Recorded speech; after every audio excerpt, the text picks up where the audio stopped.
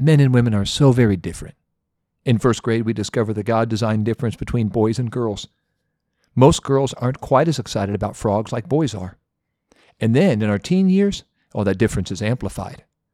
When a guy goes to youth camp and sees another guy wearing the same shirt, immediately they're bros. But when a young lady walks out of the dorm wearing the same shirt that another young lady walks out of the dorm wearing, they both got from Shein. They both run back into the dorm and change and come back out, and they're wearing another matching outfit, and immediately they're enemies. Women can tell you the difference between scarlet, salmon, barn red, imperial red, ruby red, chili red, firebrick red, maroon, burgundy, oxblood. Men, we just say, it was red, unless you're a Buckeye fan like me, and then everything is scarlet. But God made men and women to be very different, which is one reason having a happy, holy marriage and keeping a happy, holy marriage happy and holy takes work and a heaping helping of understanding. Hey, good day to you, Simplify listeners. You're listening to L.J. Harry, and you're listening to Have a Happy, Holy Marriage on Simplify.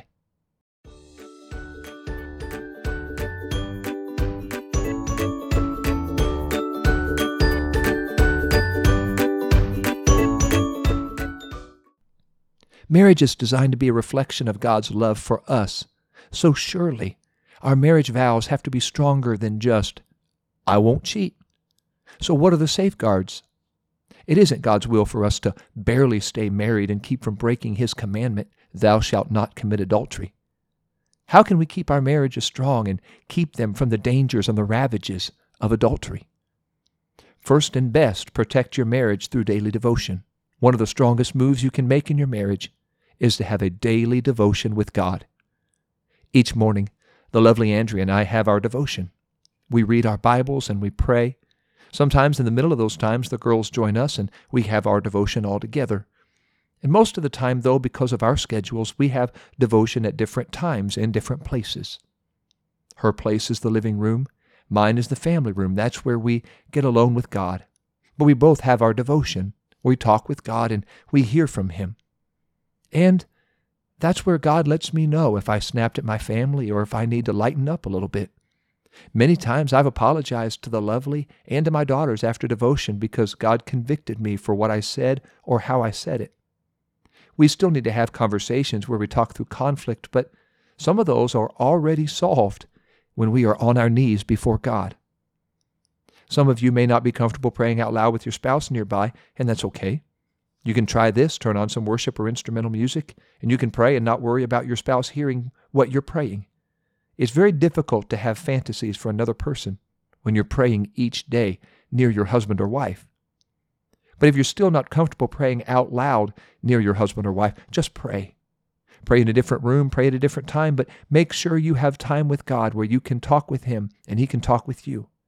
And as you individually draw closer to God, you will automatically draw closer to each other. For those of you who are not yet married, this is a great opportunity for you to pray for your future spouse. If God wills for you to be married, pray for God to protect him or her, keep him or her. Pray for God to lead you to him or her, and ask God to watch over them, to help them be the spouse that they are going to be to you, and help you be the spouse you are going to be to them. Be very careful, married or unmarried, with your relationships with members of the opposite sex. When I teach youth pastors, I tell them never, ever, ever, ever, ever, ever, ever, ever, ever, ever be alone with someone of the opposite sex. That means don't be in a room by yourself and don't be on a jog by yourselves. The more time you spend alone with somebody, the more tempted you may be to be attracted to them. And if you start to have feelings for them you shouldn't feel, you need to talk to somebody. Talk to your spouse, talk to your pastor, talk to a trusted mentor. Tell somebody that you're battling so they can help you fight this battle you are just beginning to fight. If you're in ministry or you're in leadership and you're meeting with somebody of the opposite sex, safeguard your reputation and theirs. If your spouse can't join you, take someone else with you. If nobody can be with you and this is a professional setup, such as a job interview or maybe a counseling session, make sure you have it in an open place with windows or doors, or if it is in a counseling session and it needs to be confidential, Confide in your spouse or pastor or mentor and let them know that you're going to be meeting with somebody and you want them to keep you accountable to make sure you don't cross a line that you wish you had never crossed. And be very careful if you find yourself attracted to that other person. If you're already married, be very careful and confide in somebody and ask them to help you. I travel quite a bit throughout the year to preach in other places, and many times I find myself sitting on an airplane right next to a woman. And you know airplanes, they're not exactly known for being overly spacious. Or a woman waits on me at a restaurant or cuts my hair in a salon. And I do my best to be kind, but I don't want her to think I'm flirting, so many times I lead with a story about Andrea and the girls. She says, "Oh, well, I have a Cocker Spaniel German Shepherd English Mastiff mix." And I say, "Oh, that's great. My wife and daughters, we have this little 10-pound bundle of fur named Bingo. You want to see any photos?" I want to be kind, but I don't want her to think I'm flirting, so I let her know immediately. I'm happily, joyfully married. My wife and daughters are waiting for me at home. One of the most common atmospheres for adultery is at work. When a woman in the office shows admiration for a man, or a man in the office shows attention to a woman, you could be sowing the seeds of adultery. And before they know it, they're attracted to each other and they don't know how to escape from that attraction. Admiration and attention outside of marriage can be deadly to a marriage, especially if admiration and attention are absent in marriage. If your marriage has become stale and you find yourself annoying each other on every day that ends in Y, be very careful you don't look for affirmation and attention from that lady or gentleman at work.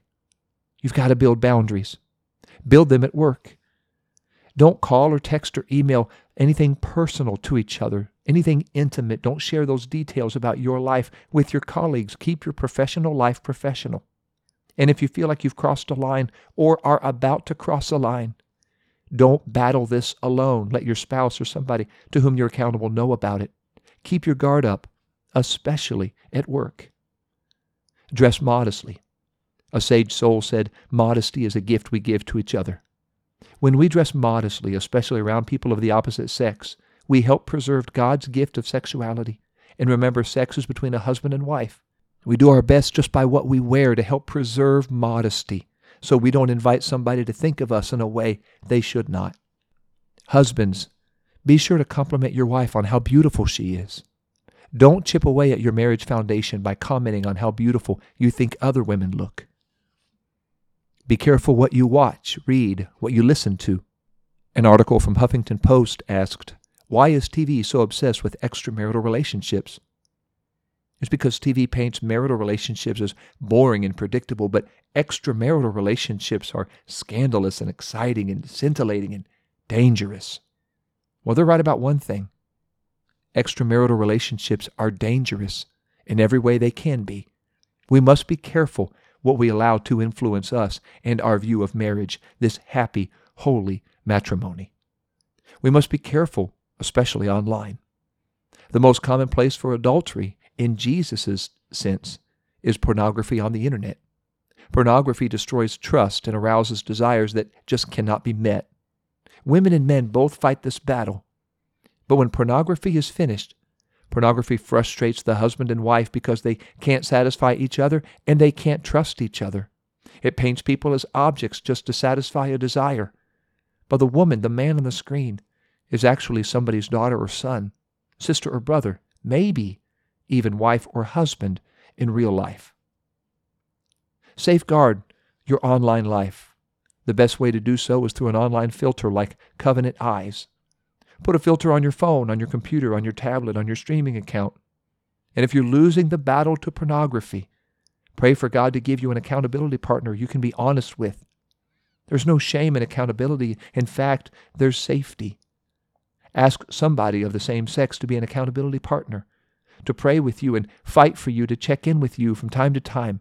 Just let them know if you're struggling or if you've been tempted, and you together can fight. Perhaps the best way to keep your marriage from adultery is to keep your marriage strong. Strengthen your marriage by spending time with one another. Play board games. Go on walks. Go get ice cream. Go on picnics. Go shopping. Play tennis. Go to dinner. Go to a park. Ride bikes. Spend time with each other. Date one another again. If it's been a while since you've gone on a date, find a babysitter and go on a date. In fact, build in one date day or date night each week even if you have to bring the kids along.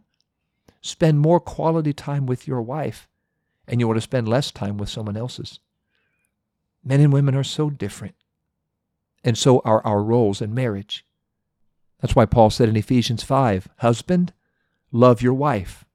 Wife, respect your husband. But that's a little bit odd, isn't it? You don't see that card in Hallmark. I respect you. You think Paul would tell the wife to love her husband, but he tells her to respect him, because women need love, men need respect. Love comes naturally to women, but respect not as easy. Respect comes naturally to men, but love not as easy. Dr. Emerson Eggerichs wrote a great book called Love and Respect. Paul was telling us to work on the areas where we need to work.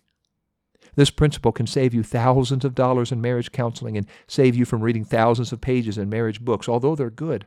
Here's the key to a happy marriage. Meet each other's needs. Husband, love your wife, even if your wife doesn't respect you. Wife, respect your husband, even if your husband doesn't love you. The same God who brought you together at the altar where you exchanged vows to love, honor, and cherish will help keep you together and keep you stronger through all the mortgage payments and car repairs and doctor visits, if you will walk with Him. And while you're at it, take a walk with your husband or wife. Draw closer to God. Draw closer to each other. That's the secret to holy matrimony. I want to pray for God to help every one of our couples. Our marriages, our families are under attack, and I want to pray that God would help protect and preserve our marriages. I also want to pray for all of our young people and young adults, teenagers, who one day, if Jesus hasn't come back yet, and I hope for your sake you'll get to enjoy the wonderful privilege of happy, holy matrimony. But if He hasn't come back yet and you will get married, I hope this episode will remind you of some things that you want to work on as you make your vows to him or her. Lord Jesus, thank you. Thank you for giving us this beautiful relationship in marriage. I ask you, Lord, I plead your precious blood over every marriage, every husband and wife who may be battling right now, who's struggling right now. God, I ask you to help them in the name of Jesus. Bring us closer to you. Bring us closer to each other. Minister in our marriages, Lord. Our husbands need your help to love our wives, and our wives need your help to respect their husbands. I'm asking you right now that you would protect our marriages. Help us to see what you see and what you are calling for us to do and to be within our homes, within our marriages. I pray for our young people, our young adults who have not yet been married but one day will be. I ask you to help them to keep these principles in mind. Help them, Lord, to love one another, respect one another, draw closer to you, draw closer to each other. And I pray, Lord Jesus, for your help in every one of our families. Strengthen our families, strengthen our church families. I pray this in the name of Jesus. Amen. Muchísimo gracias, Simplify listeners. That was Spanish with a bad Italian accent. Hey, be sure to follow, subscribe, like, share. You won't miss an episode. None of your friends will either. Also, head over to PentecostalPublishing.com, pick up the devotional that launched this podcast, Simplify, or 10 Words, which is where this content for this particular series of the 10 Words, 10 Commandments, have come from. You can pick all of that up at PentecostalPublishing.com and use promo code Simplify, save 10% off of your entire order. Next week, we're going to continue. We're almost at the end of these 10 words, and then we're going to pick up from the Mount Sinai, and we're going to keep on marching toward the Promised Land. But next week, I'm going to share with you the 8th word, and I'm looking forward to sharing that with you next week, and always look forward to walking closer with Jesus as we walk through Simplify.